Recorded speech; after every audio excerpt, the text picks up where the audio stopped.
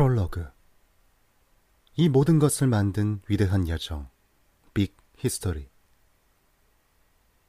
잠시 인간이 놓인 현실을 생각해보자. 태양계와 우리 행성, 대륙과 해양과 지형, 동물과 식물, 국가와 정부와 기업, 모든 언어와 문화와 신념, 우리가 사는 도시나 마을, 가족과 지인들, 어떻게 이 모든 것이 존재하게 됐을까? 인간이 놓인 현실을 이해하려면 그러한 환경이 있게 된 역사를 살펴볼 필요가 있다.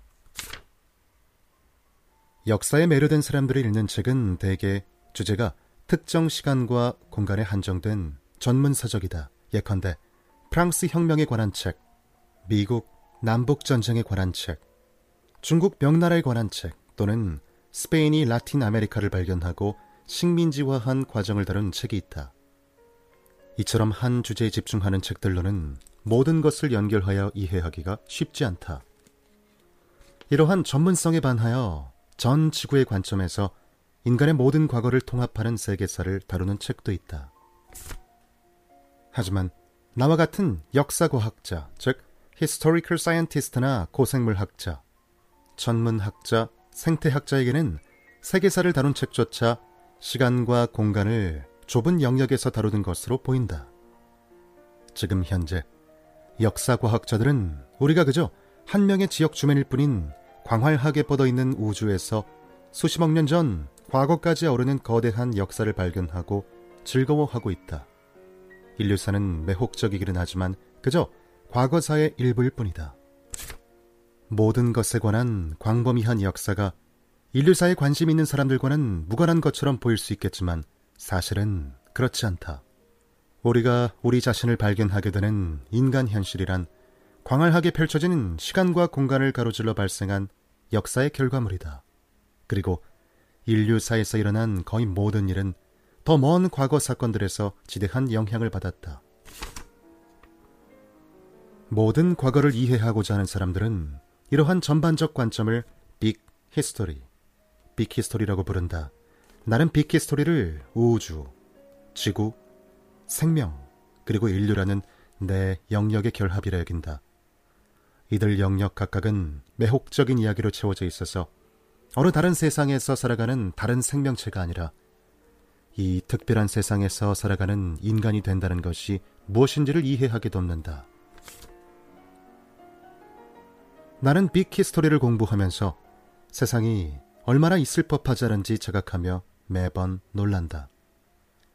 이 역사에서 셀 수 없을 정도로 수많은 시점에 일어난 사건들은 오늘날 우리가 아는 것과 전혀 다른 인간 현실에 이르게 하거나 아예 인간 자체가 존재하지 않는 세상을 초래할 수도 있었을 것이다. 인류사는 가장 일어날 것 같지 않은 여정이었고 이 책은 그 주제를 다룬다. 빅 히스토리의 처음 세 영역은 인문학이 아니라 과학 연구의 주제이다. 그래서 재미삼아 역사책을 읽어온 사람들에게는 생소할 수 있다. 이 책에서 나의 목표는 독자의 배경 지식이 인문학에 있든 과학에 있든 누구나 인류 이전의 모든 역사를 받아들이고 쉽게 이해하도록 돕는 것이다. 각 장에는 연속성이 있지만 순서와 상관없이 흥미로운 내용을 먼저 읽어도 무방하다. 독자들이 이 책을 읽고 인간이 놓인 현실을 새롭게 평가하고 매혹적인 이야기들에서 즐거움을 찾고 수많은 새로운 질문에 맞닥뜨리며 훨씬 확장된 안목으로 역사란 무엇에 관한 것인지를 고민할 수 있다면 이 책은 성공한 셈이다. 빅 히스토리에 온 것을 환영한다.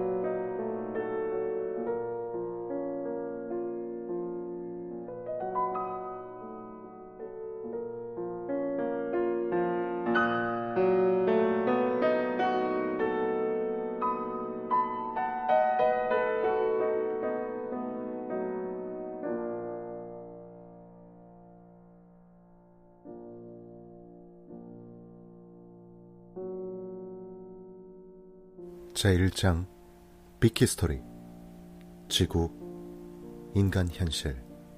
멕시코 탐험. 그날의 시작은 특별하지 않았다.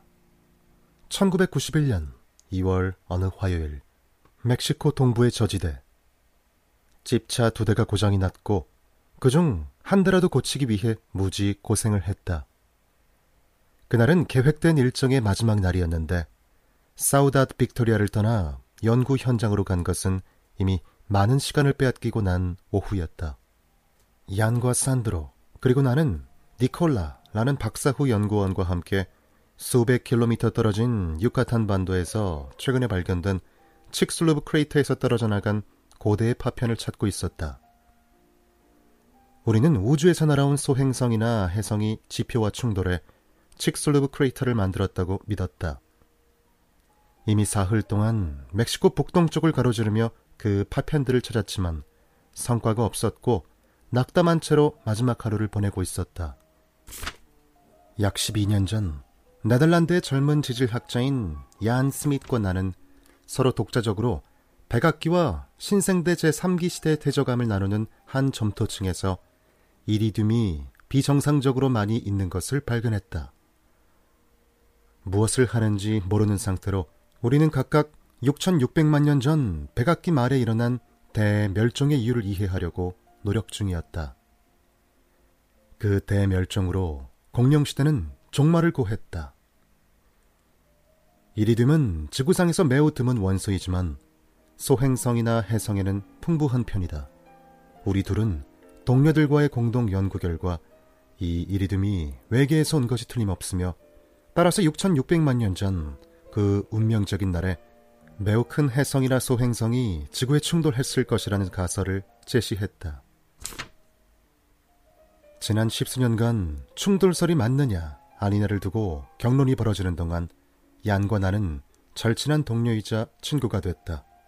6,600만 년 전의 충돌을 뒷받침하는 증거들이 쌓여가는데도 회의론자들은 그 크레이터가 어디에 있는지 알아야 한다고 주장했다. 우리의 충돌설이 옳다면 어딘가에 크레이터가 존재해야 한다. 하지만 아무도 그것을 찾아내지 못했다. 특별히 강력해 보이는 증거는 하나 있었다.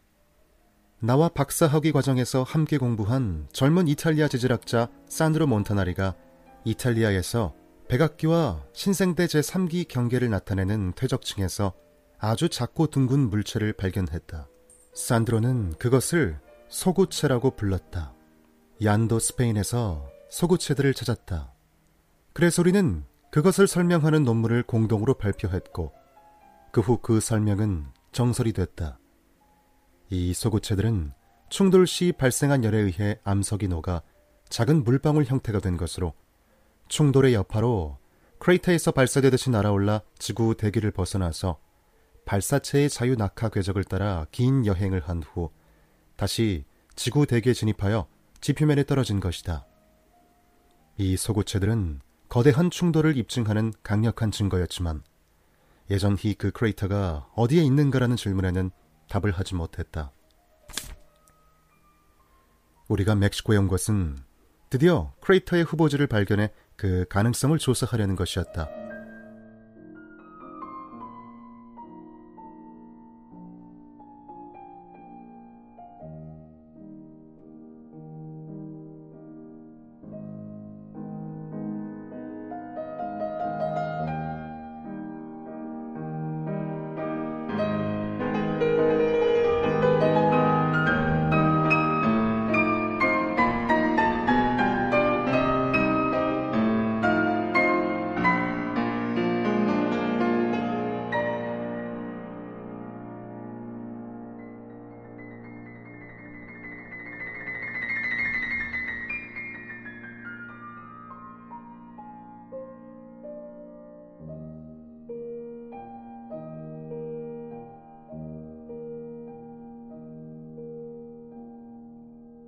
민브랄 탐사.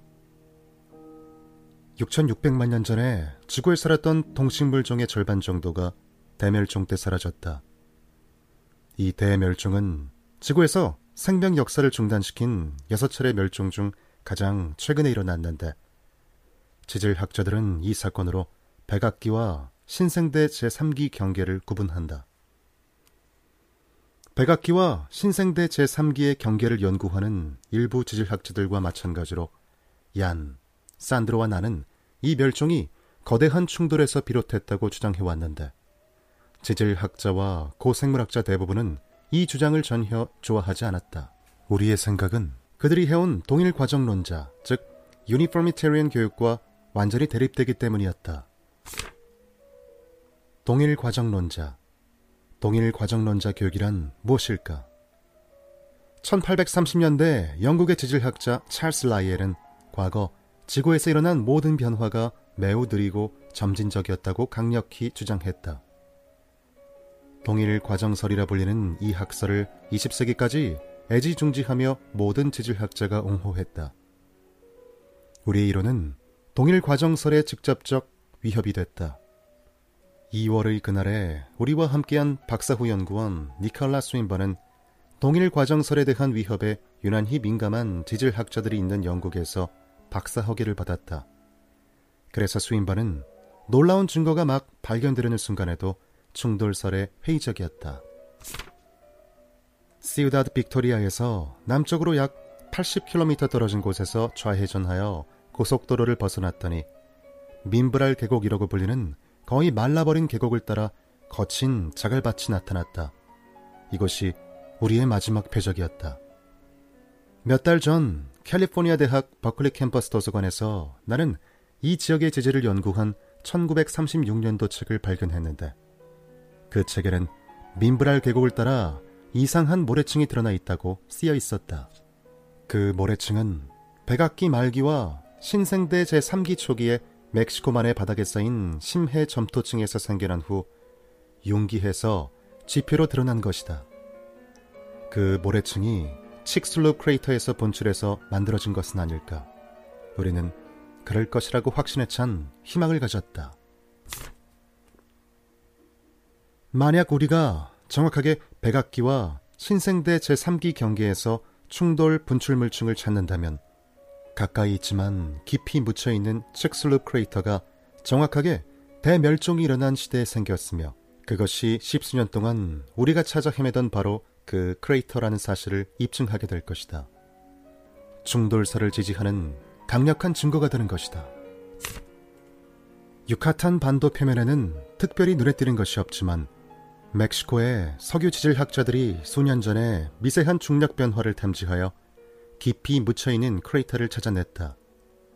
1981년 멕시코의 지질학자인 안토니오 카마르고 자누게라와 그의 미국인 동료 글렌 펜필드는 이 중력 변화가 약 1.6km 두께의 새 퇴적층에 덮인 지름이 190km 되는 대충돌 크레이터에서 기인하는 것임을 명명백백하게 증명했다. 그러나 그들이 속한 회사인 파맥스는 이 발견을 발표하는 것을 허락하지 않았다. 1991년 캐나다의 대학원생인 앨런 힐드브랜드는 카마르고 사누게라와 펜필드가 발견한 결과에 대해 들었고 결국 칙슬로브가 충돌에 의해 생겼다는 해석을 함께 발표하도록 허가받았다. 그들의 논문은 폭탄선언이었다. 이 크레이터는 아주 오래전에 생긴 두 크레이터를 제외하고는 가장 거대하며 적어도 대멸종과 비슷한 연대에 형성된 것이다. 과연 정확하게 같은 연대일까? 이것이 십수년을 찾아 헤매던 그 크레이터일까? 민브랄 계곡을 따라 이어지는 울퉁불퉁한 길을 덜컹이며 가는 동안 해가 점점 기우는 것이 걱정되면서도 멸종이 일어난 바로 그 층에 충돌 분출물이 존재하리라는 희망을 가졌다. 하지만 무엇이 우리를 기다릴지는 상상할 수 없었다.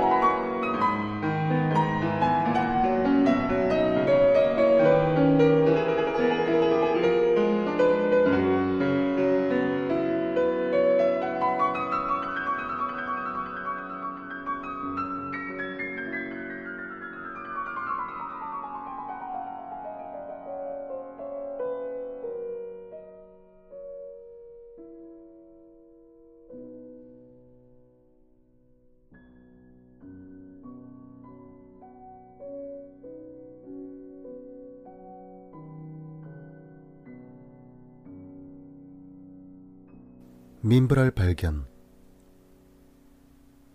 모든 지질학자가 백악기와 신생대 제3기 경계를 찾는 방법을 아는 것은 아니다. 하지만 야는 안다. 그는 조그마한 돋보기를 이용하여 퇴적층의 연대를 알려주는 작은 미화석, 즉 마이크로포실을 식별할 수 있다. 우리가 어떤 점토 노두, 괄호 열고 이슬노, 머리두, 일근이 주석, 암석이나 지층이 흙이나 식물 등으로 덮여있지 않고 지표에 직접적으로 드러나 있는 곳, 주로 건조한 지역의 산에서 많이 발달된다. 출처 두산백과, 괄호 닫고. 모든 지질학자가 백악기와 신생대 제3기 경계를 찾는 방법을 아는 것은 아니다. 하지만 야는 안다. 그는 조그마한 돋보기를 이용하여 퇴적층의 연대를 알려주는 작은 미화석을 식별할 수 있다. 우리가 어떤 점토 노두 앞에 멈춰설 때마다 야는 그것을 유심히 살폈다. 그러고는 제3기 맨 아랫부분으로 내려가는 중이야. 점점 그 경계와 가까워지고 있군 하고 알려주었다. 점토층은 타마올리파스 산맥의 산악지대에서 멀어질수록 서쪽으로 기우는 형상이라 우리는 점토층에서도 더 낮은 층에 닿기 위해 멀리 운전해야만 했다. 연점토로 이루어진 지형에서 예상할 수 있듯이 언덕은 몇 군데 있었지만 노두는 거의 찾아볼 수 없어 우리는 점점 낙담하고 있었다. 그러다 우리는 그것을 보고야 말았다. 계곡의 반대편 말라버린 강바닥에 노출된 암석으로 이루어진 가파른 절벽이 장관을 이루고 있었다. 빽빽한 덤불이 길을 막았지만 400m 남짓 더 가니 계곡을 가로질러 길이 나 있었다. 우리는 절벽을 향해 달리다시피 했다. 그 노두는 지난 50년 동안 내가 지질학자로서 본 것 중 가장 멋있었다. 이 글을 읽는 당신도 뭔가 극적인 일이 일어났다는 것을 바로 눈치챘으리라. 그 절벽의 바닥에서 야니 백악기 말기 무렵에 존재했던 미화석을 찾았다. 절벽 꼭대기에는 아주 오래된 신생대 제3기의 미화석이 있었다. 그리고 그 중간에 1936년에 쓰인 책에 언급된 두꺼운 모래층이 놓여 있었다. 그것이 칙슬룹 크레이터에서 분출한 것이라면 그 크레이터는 바로 백악기 말에 만들어진 것이다. 모래는 지질학자들이 흔히 보는 자연에서 가장 일반적인 퇴적물 중 하나이다. 그러나 이 모래층의 모래는 우리 중 누구도 본 적이 없는 것이었다. 사방이 어둑어둑해지는 가운데 우리는 되도록 많은 것을 보려고 각자 흩어져 절벽 이곳저곳을 기어 올랐다. 그리고 각자가 무엇을 발견했는지 큰 소리로 외쳤다. 그 모래층의 위아래에 있는 겨울고운 점토층은 파도나 거센 해류가 없는 멕시코만의 깊고 조용한 바다 밑에서만 침전되어 생길 수 있다.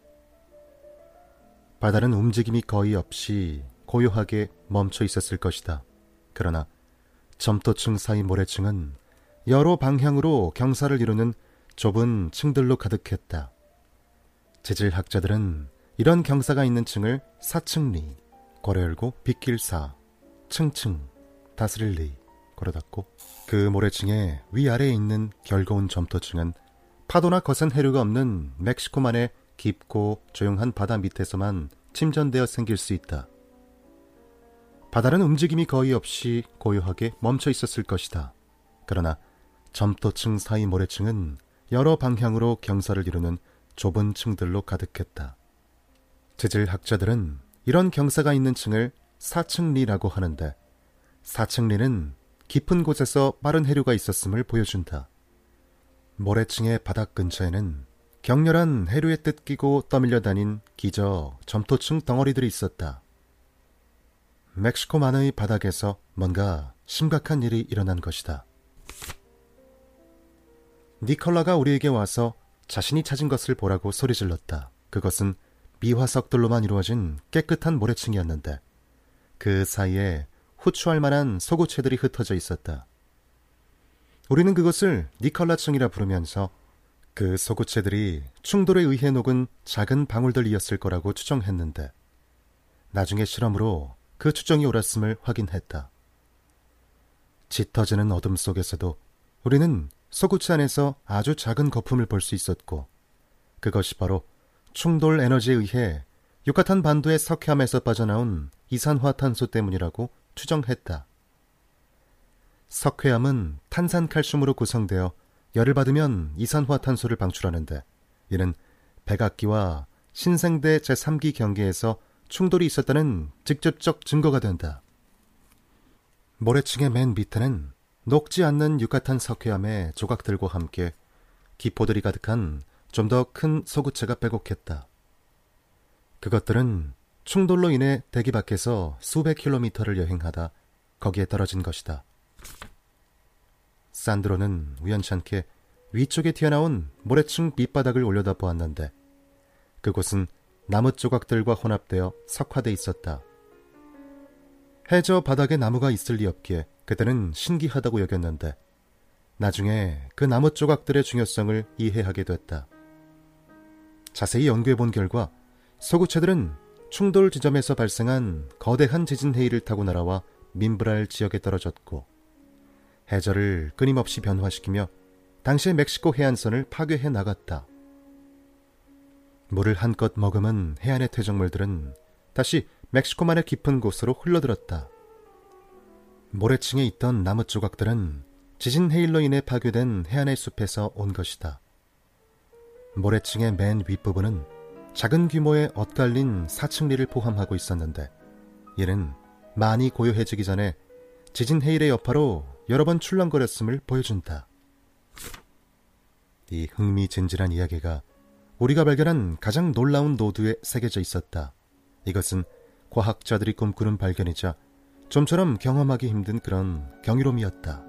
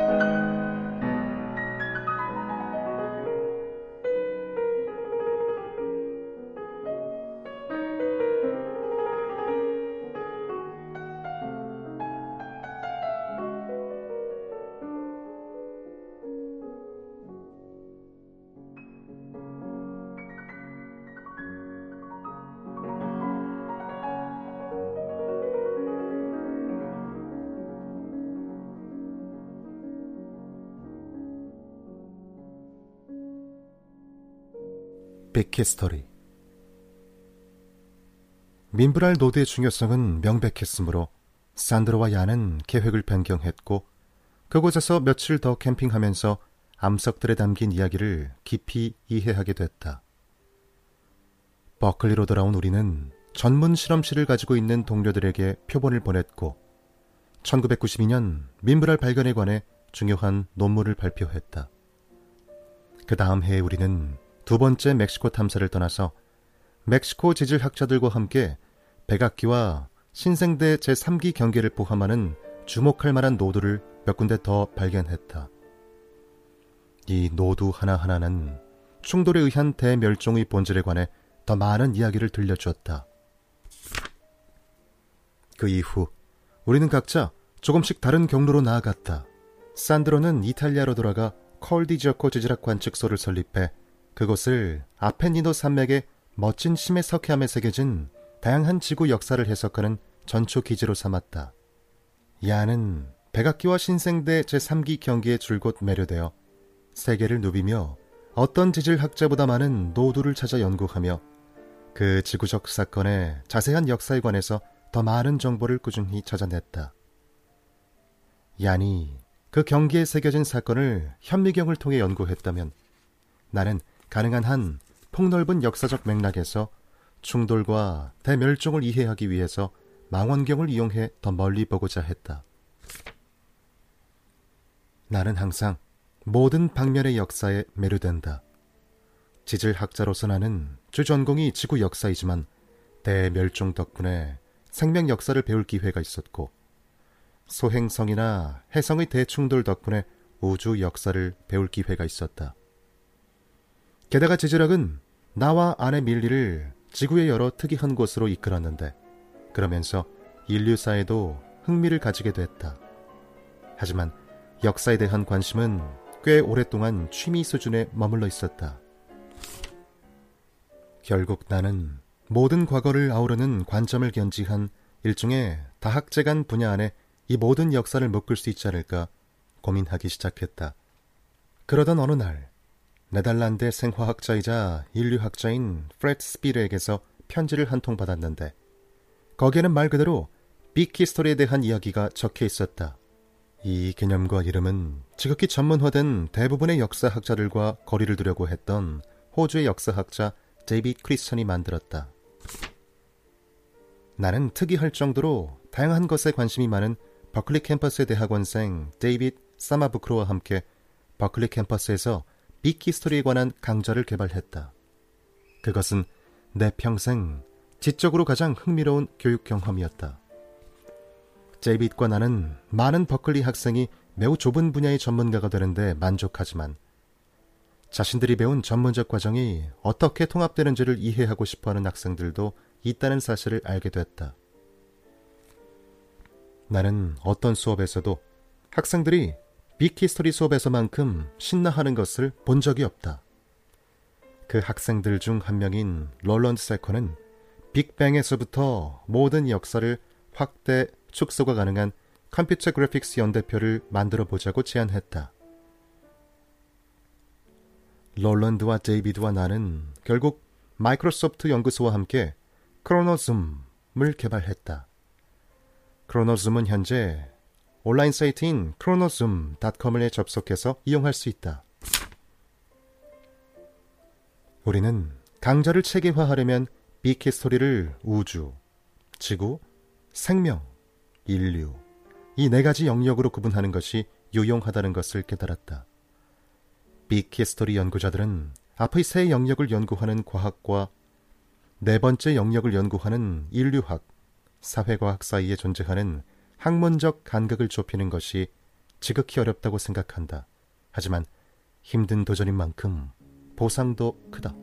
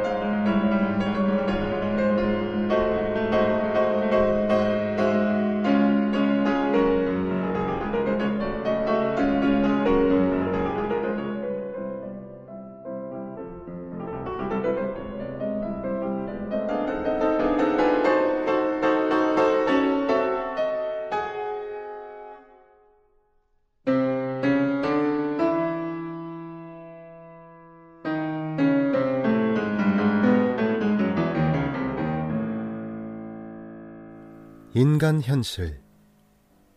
강좌를 통해 우리는 역사적 관점을 발전시켜 인간이 놓인 현실을 더 잘 이해시키고자 노력했다.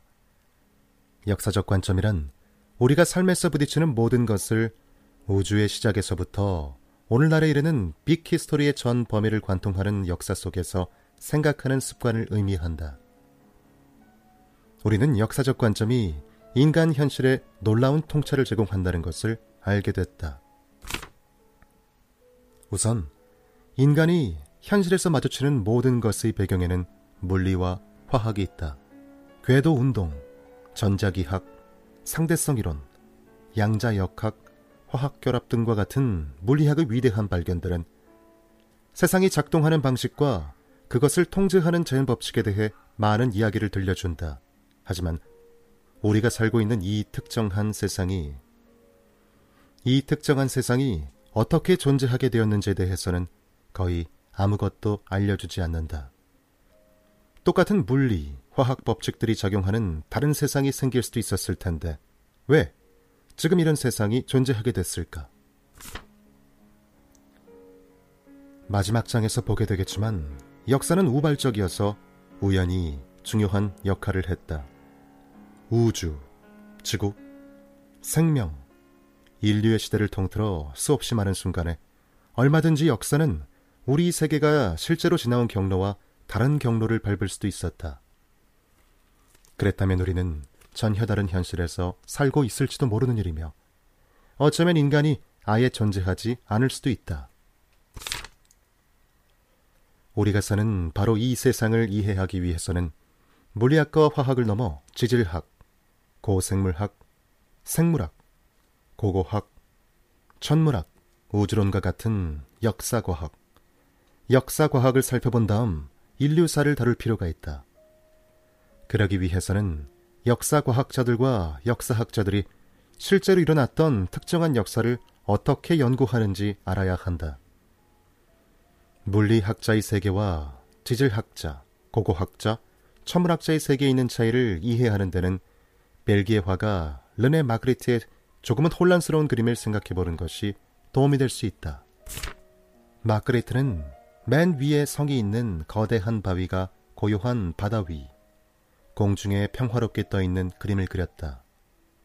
바위는 인간 현실의 일부이지만 이 그림은 우리를 혼란스럽게 만든다. 우리는 바위가 공중에 뜨지 못한다는 사실을 알기 때문이다. 이것은 인간 현실의 일부가 아니다. 이 바위는 시속 11만 킬로미터 속도로 지구를 향해 돌진하는 소행성으로 중력이 아래로 당김에 따라 가속을 받아 공기의 마찰에 의해 데워지면서 지구에 충돌하여 거대한 크레이터를 만들기 바로 직전의 아주 짧은 순간만 그 위치에 놓인 것일 수 있다. 실제 바위의 이러한 움직임은 물리 법칙으로 충분히 계산할 수 있다. 지질학자들도 떨어지는 바위와 관련하여 물리 법칙을 활용하지만 역사에서 중요했던 특별한 바위가 떨어진 특별한 사건에 더 관심을 갖는다. 1991년에 발견한 민브랄 노드는 6600만 년 전 특별한 바위가 떨어진 시간이 생명 역사에서 특별한 사건인 대멸종이 일어난 시점과 정확하게 일치하기 때문에 중요하다. 말 그대로 그 충돌과 대멸종이 없었다면 10중 8구 공룡이 지구상에서 여전히 가장 큰 동물일 테고 포유류는 여전히 작을 것이며 인간은 등장하지도 못했을 수 있다. 이것은 우리를 현재로 이끈 불가능해 보이는 역사적 여정의 출발이자 가장 극적인 사례이다. 역사는 인간이 놓인 현실의 모든 부분과 관련이 있지만 일반적으로 전문화된 역사는 우리의 전체 상황을 이해하는 데 도움이 되지 못한다. 빅 히스토리가 바로 우리에게 필요한 도구이다.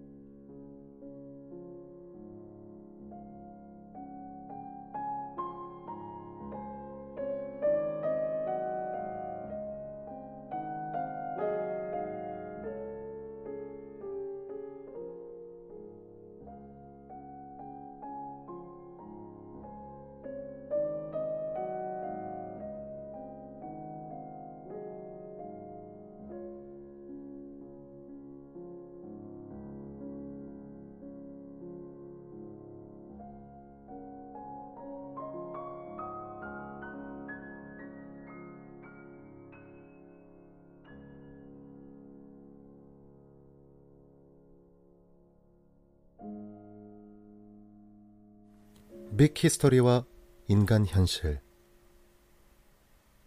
지도나 인공위성에서 보는 아주 광대한 범위에서부터 확대사진, 책, 조직도 또는 현미경으로 들여다본 아주 정밀한 범위에 이르기까지 어디에서든 인간이 놓인 무수한 현실 상황의 사례를 볼 수 있다.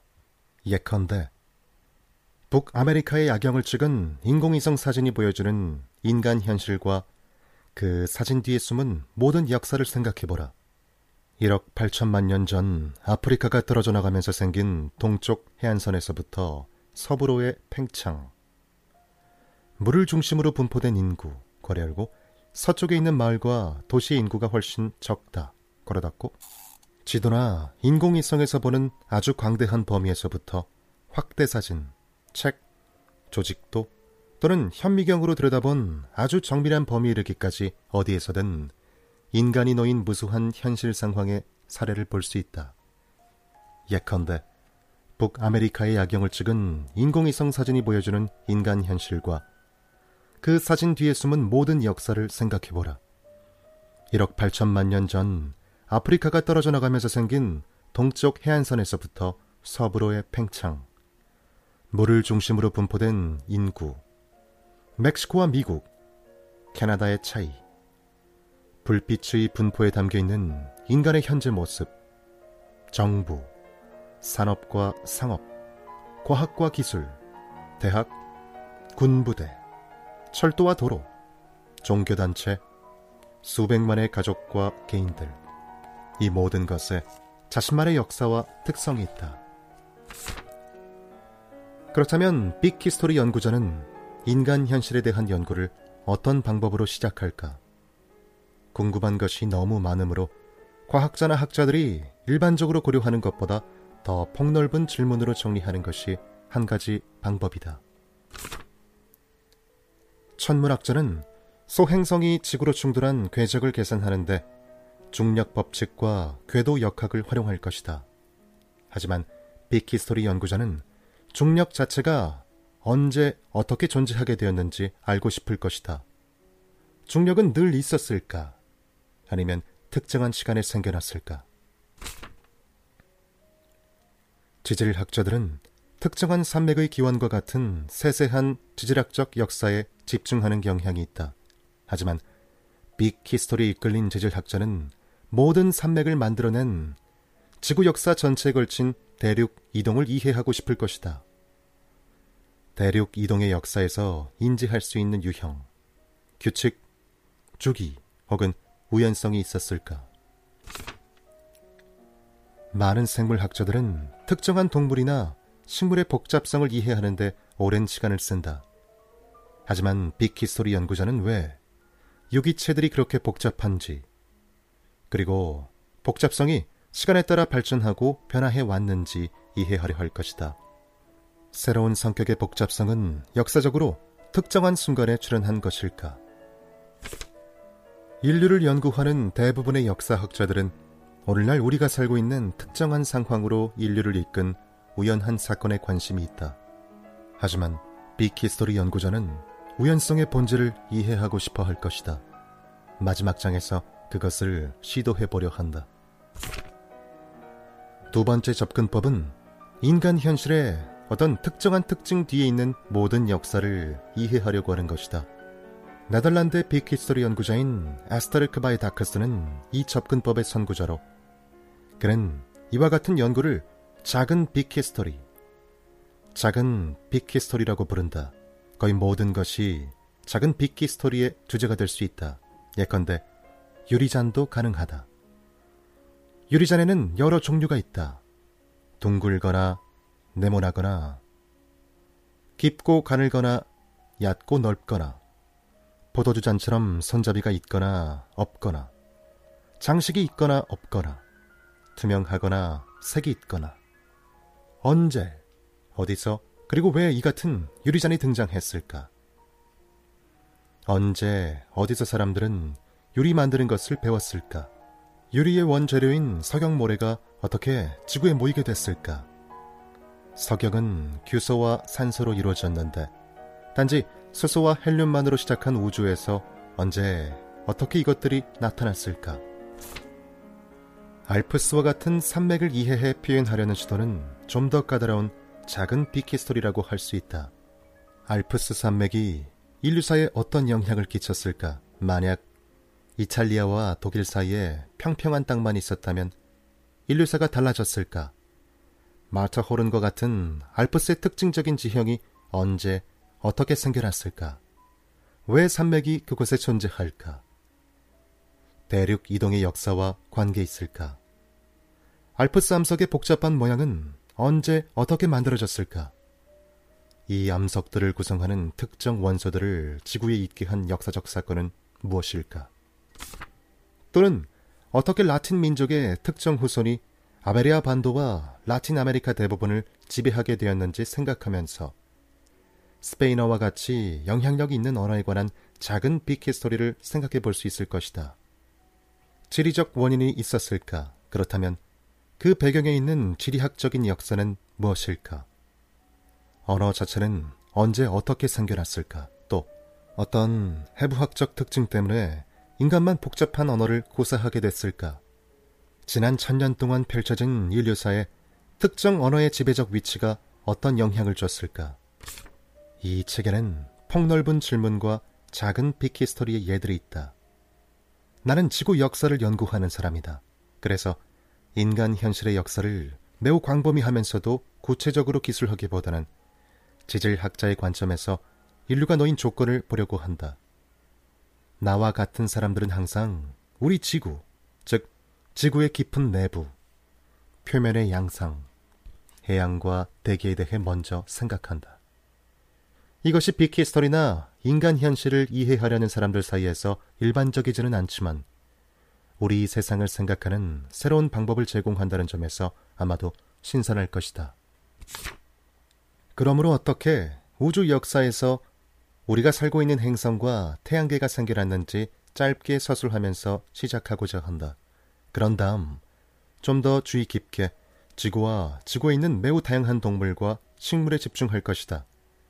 마지막으로 인류의 기본적인 몇 가지 특성과 지구가 어떤 환경을 만들었기에 그 특성들이 나타나게 되었는지 생각해 볼 것이다.